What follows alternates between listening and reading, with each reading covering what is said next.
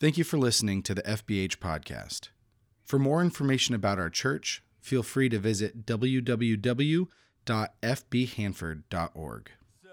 Welcome to our 8:30 service. Man, I'll tell you what though, last week we were simply praying for everything going on, those afflicted with coronavirus, everything like that. And this week we're obviously switching things up. You know, schools have been canceled. Stay-at-home parents, I am so sorry for you. But even more so than you, those people, man, who don't have childcare or anything like that, who weren't banking on schools going out or being closed for a month, we are sorry. People's work lives are obviously up in the air. There's a toilet paper shortage, and so I just want to make you aware ours are all secured in the bathrooms. So we've thought about it. Plus, our toilet paper is real scratchy anyway, so you don't want any of that. But before we really launch into the message this morning, I do want to take an opportunity to just kind of talk through what we are doing in order to serve the world kind of in this time of crisis. And so obviously since Governor Newsom implemented the recommendation of no gathering over 250 people, we've been working tirelessly to see kind of what the 21st century church could look like apart from meeting in our regular spaces. This is uncharted territory. I don't know about you, but I've never pastored anybody through a pandemic before.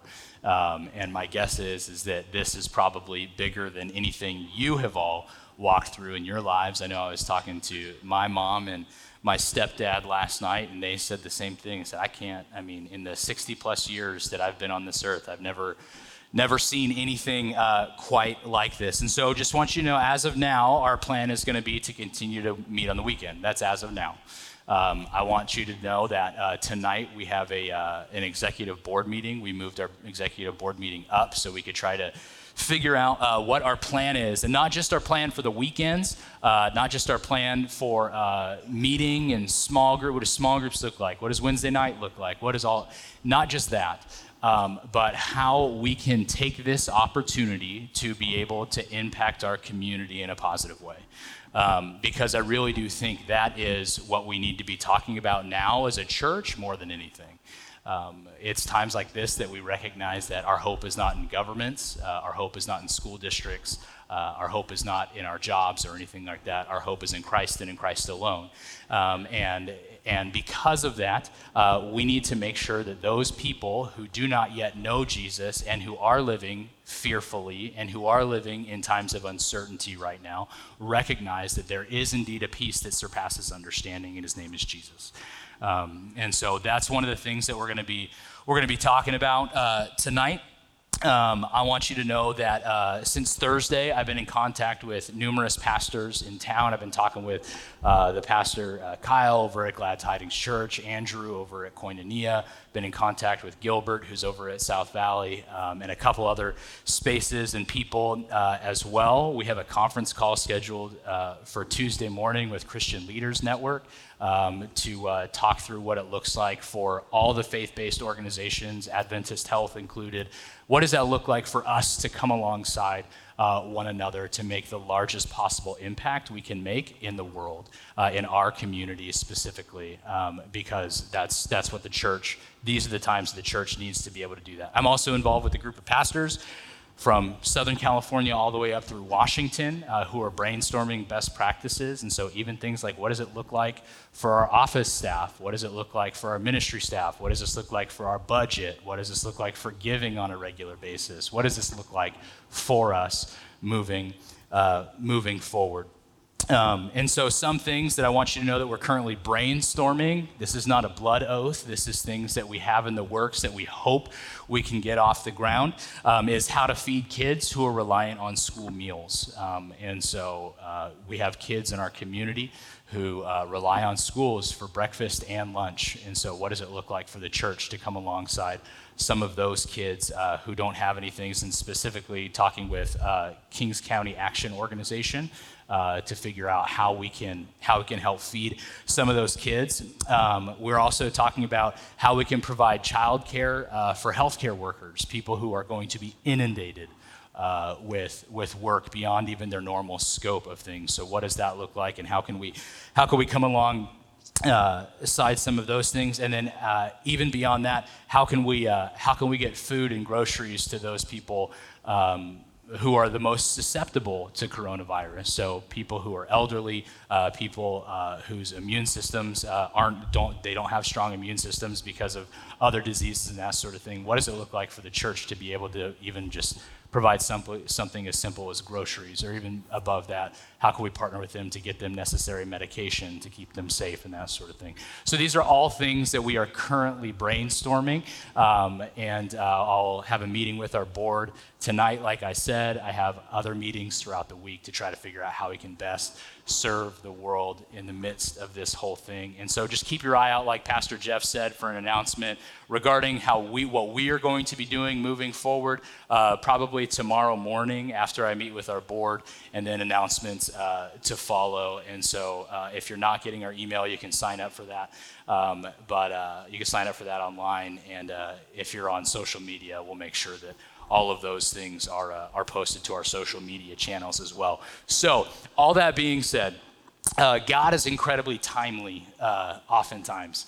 And so this morning's message is definitely one of those messages. So we're going to be in John 10, but before we get there, we're going to take a second. I want to reset. I'm going to, bad joke, but disinfect this morning so far and pray. And I know, don't do that. We're gonna pray, we're gonna reset, and then we're gonna launch into it. So bow with me. Heavenly Father, we do just pray for our country right now. Well, not just our country, but our entire world. As there are so many people living in fear right now. There are so many people in panic right now. There are so many people who don't know what tomorrow is going to bring because of possible loss of job, because of school closures, because of getting sick. And so, God, I pray a peace over our nation, pray a peace over our community, that we as a church, the capital C church, would see this as an opportunity to impact and serve your world. Because regardless of our thoughts on it, regardless of how we feel about it, regardless of how overblown we may feel it be, or regardless how not cautious we are being, even by meeting this morning in some people's eyes, Father, I just pray above all else that we as a Christian community would not begin the infighting that tears us apart, but instead we would be able to stand up and say, this is the void that the church is responsible for filling. Father, that we would step in to an incredibly scared world with the hope of your Son. And so, God, I pray as we talk through John 10 this morning, that you would open up our hearts and our minds to the things that you would have for us, things that we can apply to our lives specifically. Father, we love you. It's in your Son's name we pray. Amen. All right. So I grew up in a little farm town, Atwater, California, right up the 99. You've probably passed it, saw a Chevron sign as you were driving by. Maybe you stopped for gas there once or twice. But for the most part, you don't stop in Atwater. There's nothing even endearing about Atwater, like, Superior Dairy or anything like that. There's nothing like, there's a Foster's Freeze. That's about as close as we got, and that's a chain restaurant, and so you just keep driving by. But they have great taco seasoning on their fries, in case you're curious. So I grew up in Atwater. So I grew up in a farm town. I grew up around animals. 4-H was huge in our high school, that's not 4-H. 4-H was huge in elementary and junior high, and then they did the other thing in high school. What's the other thing called? That one. Obviously, I was super involved. And so FFA was the high school thing, and I didn't do 4-H, I didn't do FFA, and not just because I didn't look good like in white denim or anything like that, but because of the fact that I had no desire to ever do it. I never was going to be a farmer. I wasn't raised on a farm. I wasn't raised on a dairy or a ranch or anything like that.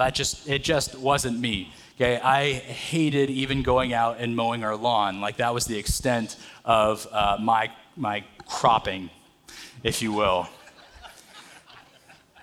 So I have zero context for what it looks like to be a rancher or to be a farmer or anything like that. So in John 10, it's talking about Jesus being the good shepherd.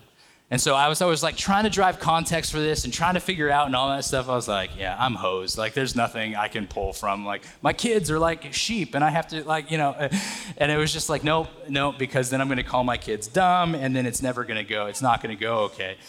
So instead I decided, okay, what can indeed give us context for John 10? And anytime that you're looking for context, you can always apply scripture to scripture. That's one of the ways to make sure that you're remaining biblically sound. And so as I was doing my research in John 10, one of the passages that really highlights what John 10 is talking about is actually Psalm 23.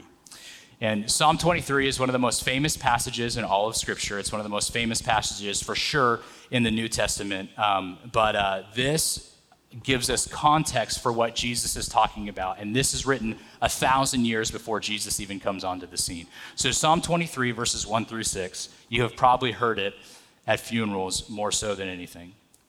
But it says this: "The Lord is my shepherd. I shall not be in want. He makes me lie down in green pastures. He leads me beside quiet waters. He restores my soul.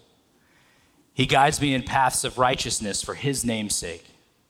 And even though I walk through the valley of the shadow of death, I will fear no evil, for you are with me. Your rod and your staff, they comfort me. You prepare a table before me in the presence of my enemies. You anoint my head with oil. My cup overflows. Surely goodness and love will follow me all the days of my life, and I will dwell in the house of the Lord forever." So when I talk about the idea that this John 10 passage is a very timely passage, as we're even listening to the words written by David back in Psalm 23, you can simply get chills listening to it based on where our country, where our world currently is. And in John 10, 1:21, Jesus actually says, he talks about the idea that his ancestor David's most famous song was all about him. And we really shouldn't be surprised by this. After all, Jesus sees nighttime lights in the temple a few stories back and says that he's the light of the world. And now Jesus says that he is the real shepherd of God's people. No wonder people thought that Jesus was crazy. Right, we've talked about this, is figuring out who Jesus actually is, and that there really is a constant tension between, oh, he's crazy, he is from Satan, he is a demon, he is whatever it is that they decided to call him, or he is of God. And this story is going to feel exactly the same. There's going to be two groups of people. Actually, the very end of the story, it even talks about that, and I'll get to that in just a second. But Jesus is claiming to be the good shepherd. And we are a people. Our responsibility as people is indeed to worship Jesus Christ. Worship Jesus Christ. That's our role. Let that sink in. Because there's places in the world where that'll get you killed. Not just to admire him, not just to follow him, not just to swear allegiance to him on Sunday mornings. We worship Jesus. And this point is the point that the Pharisees and the Jews in this story really are going to be wrestling with. Because if you think back to John chapter 9, we just finished walking through all of John chapter 9, and John chapter 9 is a story of a man who was blind since birth. And Jesus, he spits into some dirt, he makes some mud, he smears it on the guy's eyes, he says, hey, go wash your face off. He goes, he washes his face off, and then all of a sudden he can see. Jesus restores this man's sight. And at the end of that story, the Pharisees and the Jews, they're torn as to who Jesus actually is. Actually, in John 9:24, the Pharisees tell the man who had been healed, He tells them, give glory to God. We know that this man, they're talking about Jesus, is a sinner. They're saying, hey, look, not him, God. God is the one who restored your sight, not Jesus. And so there's one camp of people there. And then you look at John 9:38. The healed man said, Lord, I believe. And he worshiped him. He worshiped Jesus. So we have two camps here again. Right? Two camps of people. One who is saying, no, he's of the devil, and the other one saying, no, he is Lord. The division couldn't be deeper. Blasphemy or worship. That's what it really does come down to. There's no fence sitting in the end. Not there. Jesus is either insane in what he is saying here, or he is God. And it's our responsibility to decide. And by the way, John writes this gospel specifically to inform us that Jesus had done all of these things that were recorded, and because of that, you should believe that he is God, not of Satan. That's the whole purpose of John actually writing this gospel. So the very nature of John 10 is that we need to decide what it is that we believe about Jesus. Because if we skip to the last two verses, like I said in John 10, or last three verses rather, 19 through 21, it says this: the Jews who heard these words were again divided. Many of them said, he is demon-possessed and raving mad. Why listen to him? Verse 21, but others said, these are not the sayings of a man possessed by a demon. Can a demon open the eyes of the blind? So again, at the end of this story, I'm taking a peek, giving you a sneak peek as to where it lands. But perhaps the most important group of leaders or shepherds of people at the time were the Pharisees. And so these are the same people that Jesus is talking to right now, and they're deeply divided. They were a group of lay teachers of the law. They were a group of lay teachers of the scribe. They believed in angels. They believed in life after death. They believed in the resurrection. They believed in eternal punishment. They believed in rewards. In addition to the law, they also believed, they believed the Old Testament. They believe in the tradition of their ancestors as well, and just spent their time teaching people and condemning people for not being perfect. It's where the Pharisees kind of landed. And Jesus actually criticized them for this on numerous occasions. Jesus criticized them more so for their hypocrisy than anything, for not practicing what they preached. They taught true things from the law of Moses, but they didn't do those things. For example, Jesus criticized them for divorcing their wives for any and every reason except for marital unfaithfulness in Matthew 19. And it was the Pharisees who put the once blind man through the ringer in John chapter 9, verses 13 to 17. They rejected Jesus. The Pharisees rejected Jesus as a sinner for healing on the Sabbath. And they also rejected the man who was once blind as a sinner for being blind in the first place. And the Pharisees are seen as leaders. The Pharisees are seen as teachers. And instead, they are these people who are just kind of blind guides to those people who are following them. Nevertheless, the Pharisees are shepherds. They have the respect of the people, and the people listen to what they do. The people listen to what they say. And so in chapter 10, with the people and Pharisees listening, Jesus uses an extended metaphor about who people should follow. In verse 1 through 6, Jesus actually tells the people that he is indeed the shepherd. Starts in verse 1. Very truly I tell you, Pharisees, anyone who does not enter the sheep pen by the gate, but climbs in by some other way, is a thief and a robber. The one who enters by the gate is the shepherd of the sheep. The gatekeeper opens the gate for him, and the sheep listen to his voice. He calls his own sheep by name and leads them out. And when he has brought out all his own, he goes on ahead of them. And his sheep follow him because they know his voice. They will never follow a stranger. In fact, they will run away from him because they do not recognize a stranger's voice. Jesus used this figure of speech, but the Pharisees did not understand what he was telling them. Now, Jesus doesn't name himself specifically in the first part of this passage. He allows the Pharisees to try and sort that out, but he's trying to get them to understand who he is. Trying to get them to understand who he is exactly. And the works that he has done show that he enters by the gate.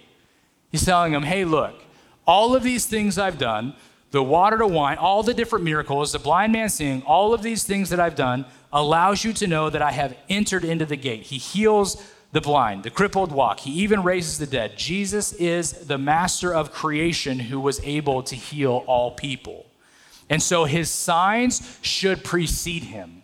They should recognize who he is because of what he has done. Jesus enters by the gate, the front door, as shown by his signs.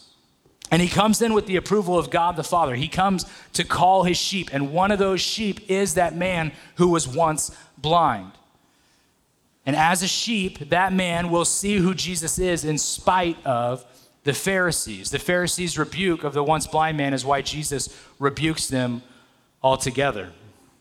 The healed man, as we saw just before, now worships Jesus. The sheep will follow the shepherd and listen to him and receive eternal life from him.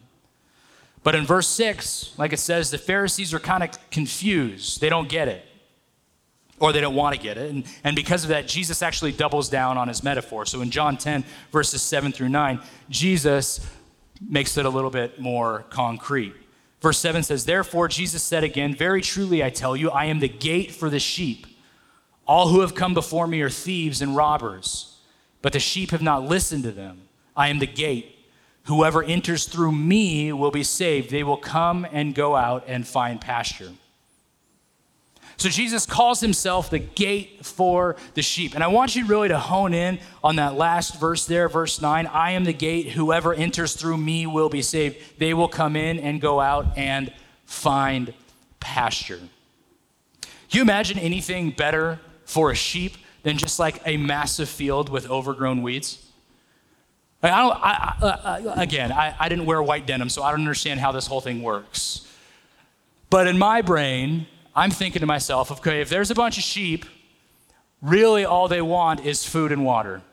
Maybe a nice place to lie down, a little grassy knoll somewhere, you know. Oh, look, here's a ton of weeds. All the food and bed that I could possibly want is out there waiting for me. And so as we talk about this idea of John 10 and the juxtaposition of John 10 with Psalm 23 and talking about the fact that he allows me to lie down in green pastures, and then Jesus says they will come in and out and find what? Pasture, rest, home, peace.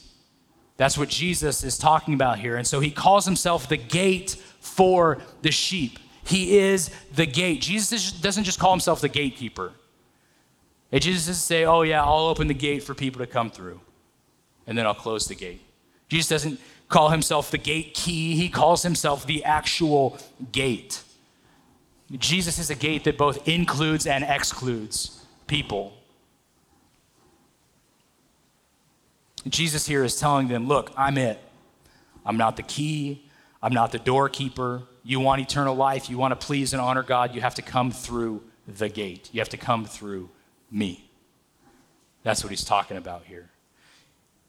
And he says, look, behind me, behind the gate, these are good, there are good things behind me. You'll find rest, you'll find pasture.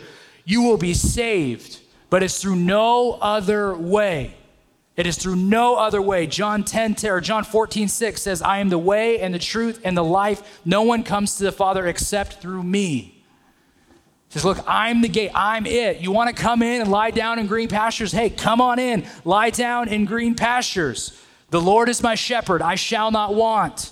He makes me lie down in green pastures. He leads me beside quiet waters. He restores my soul and guides me in paths of righteousness for his name's sake. You want peace? I'm the gate. Come on in. Then Jesus juxtaposes the rest he gives to the thief, the one who hops the fence, if you will, and does his best to distract the sheep. He talks about this in John 10:10. The thief comes only to steal, kill, and destroy. I have come that they may have life and have it to the full. Our life, the life that God promised us when we worship Jesus, is one that is full. It is a life that is beautiful. It is a life that is restful. It is a life that is peaceful. And when I say that there's a quick reaction in my head, and maybe in your head as well, that my life isn't peaceful. There is nothing about our current world that is relaxing. There are no pastures that I currently lying down in because my kids are out of school for an entire month. My only pasture is a locked bedroom door right now. And maybe even like a locked bathroom door behind that one as well. Like that's pasture for us right now. And it's a not so subtle reminder that our hope, like I said, like Jeff said, our hope is not in this world. Our hope is found in one place, and that hope is found in Christ and Christ alone. That's where it's found. And that's in the person who says, look, everything else about this world is crazy. The thief, he wants to kill you. He is going to kill and steal and destroy everything he can. But come to me. Come through the gate. I am the gate. Come through me, and I will show you peace. I will show you rest, regardless of everything else that is outside this pen, regardless of everything else that's outside there. If you walk through this gate, I promise you, I will keep the predators out. I am your peace. I will show you peace. And not peace because your job's going to be secure tomorrow because you follow Jesus, but peace because you know regardless of what happens with your job, God is bigger than that. Not peace because your kids' schools are going to open back up and you won't have to watch Frozen 2 for the 30th time tomorrow, which is available on Disney Plus as we speak right now. But because God is bigger than that, even when your schools don't open. Not peace because the stock market is going to shoot through the roof tomorrow and your retirement's going to be like 2 nest eggs now instead of 1, and I don't even know if that's an actual thing. But peace because God is bigger than that, and he does all things for the good of those who love him. It's that peace. Look, when you come to follow Jesus, when you say yes to following Jesus, man, you are not signing up for the easiest life in the world. That doesn't mean that all the problems in the world are going to go away. It doesn't mean that your personal stock portfolio, 401k, is going to shoot through the roof while everybody else is going straight down. It doesn't mean that, a single teacher is going to be willing to tutor your kid because you follow Jesus and nobody else does. That's not what that means. It means that God is bigger than your circumstances. It means if you are going to find peace, you need to recognize that God He provides the good for all of those who love them. All those things are for us. The shepherd has a pasture waiting for you. And I think in uncertain times, I think in crazy times that we're living in, just fearful times that we're living in, that the shepherd has a pasture waiting for you. John 10, 11 through 18 says this. It says, I'm the good shepherd. The good shepherd lays down his life for the sheep. The hired hand is not the shepherd and doesn't own the sheep. So when he sees the wolf coming, he abandons the sheep and he runs away. Then the wolf attacks the flock and scatters it. The man runs away because he's a hired hand and cares nothing for the sheep. He's got no responsibility for the sheep. Verse 14, I'm the good shepherd. I know my sheep and my sheep know me. Just as the Father knows me and I know the Father, and I lay down my life for the sheep. I have other sheep that are not of this pen. I must bring them also. They too will listen to my voice, and there shall be one flock and one shepherd. He's talking there about the Jews and the Gentiles who eventually come into one pen. Verse 17, the reason my Father loves me is that I lay down my life, only to take it up again. No one takes it from me, but I lay it down on my own accord. I have authority to lay it down and the authority to take it up again. This command I received from my Father. He tells them here, he tells the Pharisees here, he tells the Jews here he's talking to that no one provides you rest and pasture and salvation except the good shepherd. No one. Except me. No one. He's saying, look, guys, all these other people, these Pharisees, these people who seem to be tending the sheep, at the first sign of trouble, they're gone. Why? Because those sheep, they're not theirs. They have no real responsibility for them. Worst case scenario, those shepherds, they go find another job. It's not even their burden to bear. And I really began to feel the weight of this as I began to be a pastor, even way back when I was a pastor, a youth pastor years back. I recognized that those kids, those students, they were in my care, especially when we would go away like on mission trips or camps. And I was the one responsible for all of these teenagers who were prone to do dumb things because they're teenagers. And if you're a teenager in here, I am impressed you know that 8:30 actually exists. but they were prone to do dumb things like we all are. And so I remember one time specifically, I took a group of students down to Mexico. We were building houses for the week, and it was at HTC, and I took all the kids from all 4 campuses, and I was the point person for this specific trip. And so we had like 80 kids that we brought down there. It was kind of madness. And the place where we stayed, so we would go out during the day, and we would come back, we'd do the worship thing, and it was like this really small room with a whole bunch of kids, not all of them. The freshmen in the room didn't understand how to use deodorant yet or anything like that. And so it just stunk, and it was gross, and it was terrible, and it was a mission trip. And at nighttime, there was, the girls' bunks were on one side of the hall, the guys' bunks were on the other side of the hall, but able to fit all of us in, they had triple bunks, right? And so there's one bunk that's real low, one in the middle, and one real high. And so at about 1:30 a.m., I woke up to a very disturbing noise. It was the sound of a body hitting the floor from the top bunk. And they didn't have rails, and it's Mexico, and it's mission trips. So it's like, of course they don't have rails. And they're high school students, so I figured, come on, no one's turning around in their sleep or anything. So I had one of my all-time favorite students, I can say that now because there's no way she's listening to this. One of my all-time favorite students, in the middle of the night, rolled off the top bunk of her bed, fell probably 6 feet to the ground, woke up in midair, as she tells it. I woke up in midair, and she hit her chin and gashed her chin open right here.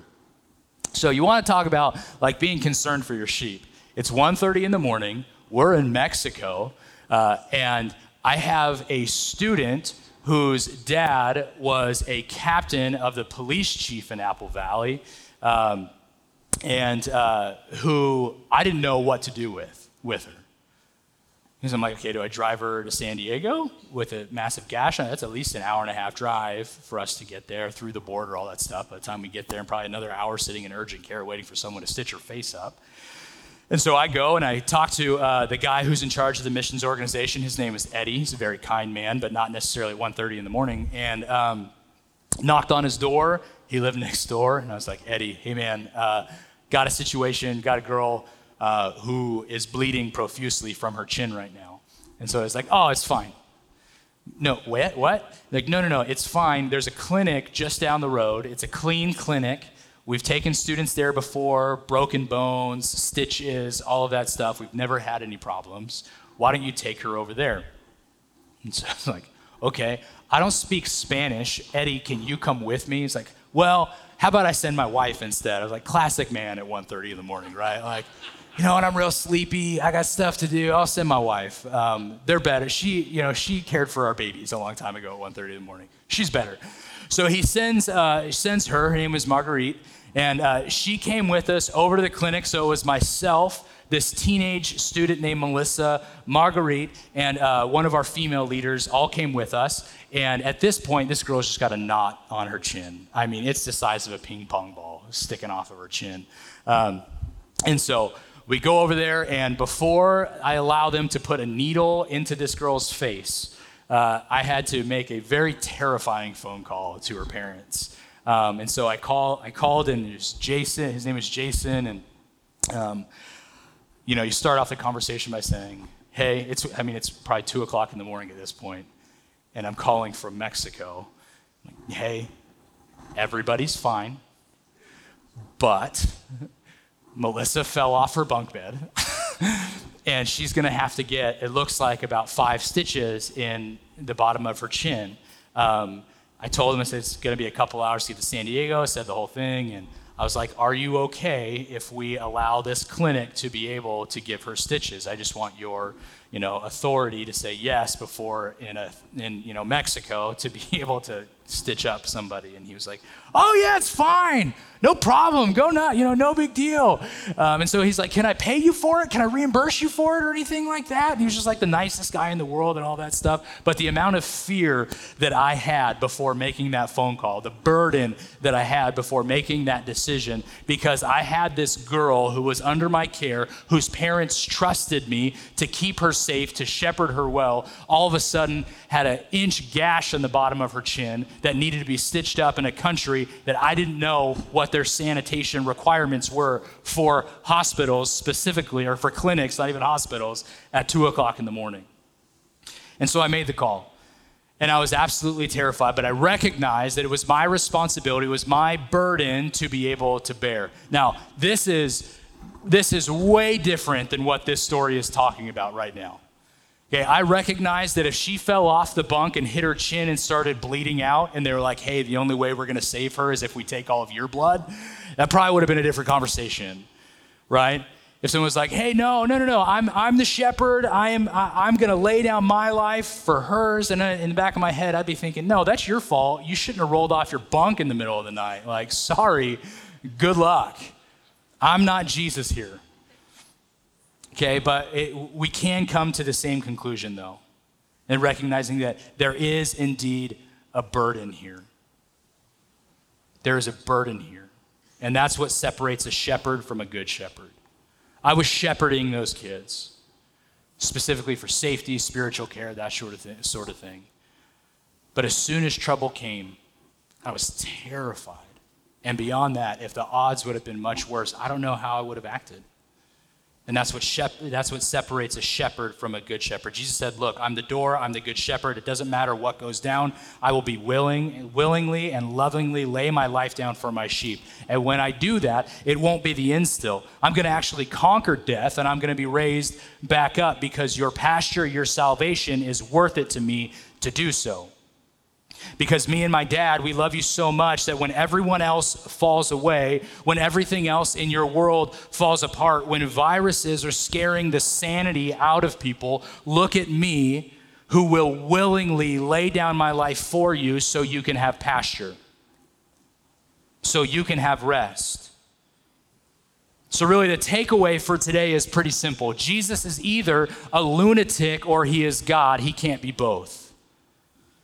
And if you have placed your faith in him and recognize him as the door and as the good shepherd, then we need to rest in the comfort that God is bigger than our circumstances. That God is bigger than our circumstances. And I'm not saying that as a platitude to make you feel good. This is a promise from God. It's a peace that surpasses understanding. And that peace is necessary to a world that is in panic right now. That's why this is the church's opportunity to step into a panic-stricken world. It's a peace that the world desperately needs right now more than ever, and it's our opportunity, church, to step up to the plate. There's a great A.W. Tozer quote. He puts it this way: a scared world needs a fearless church. Scared world needs a fearless church, and not a church that isn't concerned with its fellow man, not a church that wants to pretend that the world isn't going through something real or something that's not threatening. A church that's fearless because we know the peace that goes before us. We know the gate that is Christ, and our good shepherd would lay his life down on our behalf. So we are going to do our best, church, to make sure that every single person who needs to know that indeed knows that.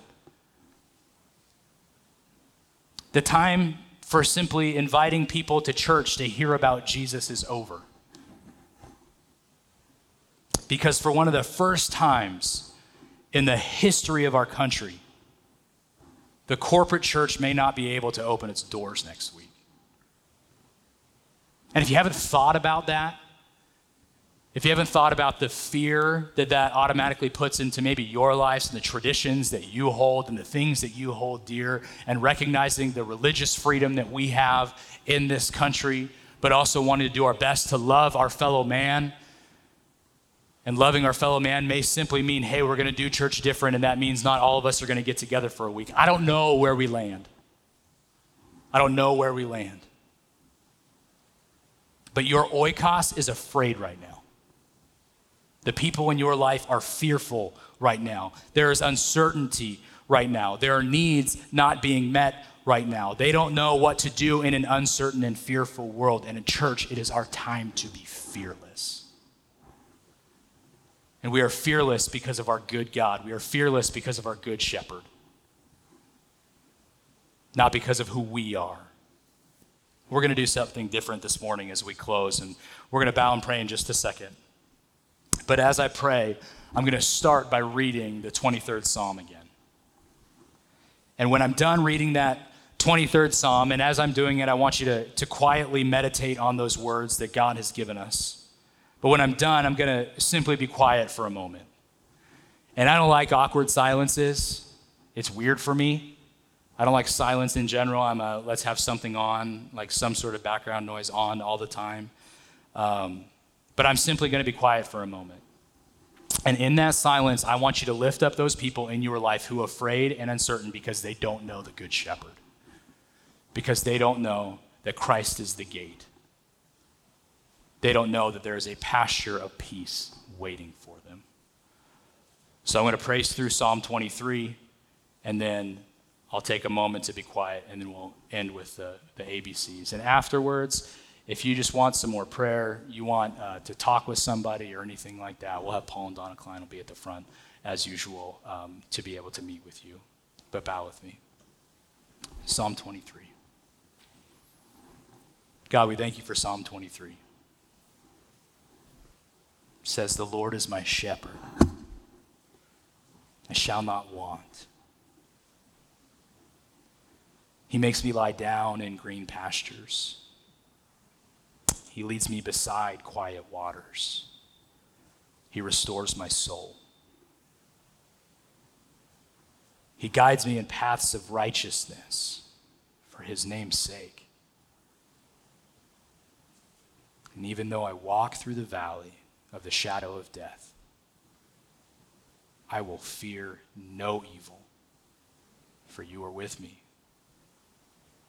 Your rod and your staff, they comfort me. And you prepare a table before me in the presence of my enemies. You anoint my head with oil, and my cup overflows. Surely goodness and love will follow me all the days of my life, and I will dwell in the house of the Lord forever.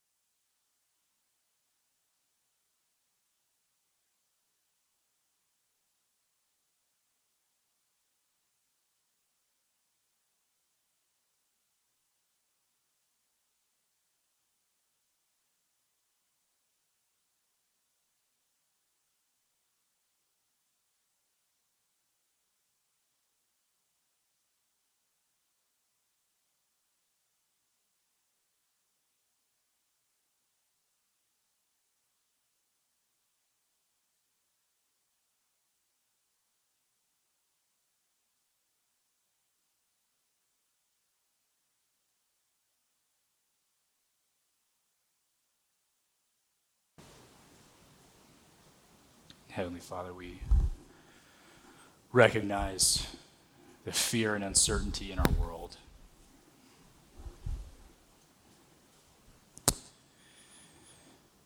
And God, we pray for those who don't yet know you. God, we even pray for those who are in here who are just merely seeking peace on their own. And God, I pray that we would recognize that you're our good shepherd, that you give us pasture, that you give us rest, that you give us peace. And not because you make our lives easier, God, but because we recognize that you do all things for the good of those who love you.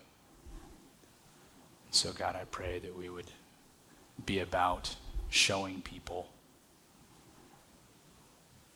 what it looks like to love you. God, we pray for our oikoses, those people in our lives who don't yet know you, who are under our care. God, I pray that to this scared world that we would be a fearless church.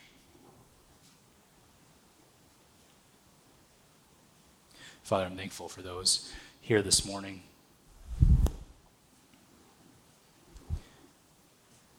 God, and I pray that with this message they would go and not just think about it, but go do something about it. God, I pray that you would allow us to impact our communities, that the church would truly step into the void that has been created, where we recognize that it's not government. That's the hope of our world. It's you. And you've made the local church your plan A for reaching the world. So God, I pray we'd step up to the plate. And Father, for those who don't know you, those who may be concerned and fearful and seeking peace and don't know where else to go, and so church was it, God, I just pray that they would pray along with me right now as we close the service, as we always do with the ABCs, that we would just say, Father, I admit that I'm a sinner in need of a Savior. I know that my fear has overcome me, that I am panicking, that I need something greater to live for than simply myself, that I am looking for that peace. And Father, I admit that I'm a sinner and I need a Savior. And I believe that you sent your Son to die on the cross for me. And not only did he die, not only did he lay down his life, but he picked it back up again. He conquered death so I could be in pasture with him forever. And see, I choose to follow you every single day of my life. That I would love you to the best of my ability. We love you, Father. It's in your Son's name we pray. Amen.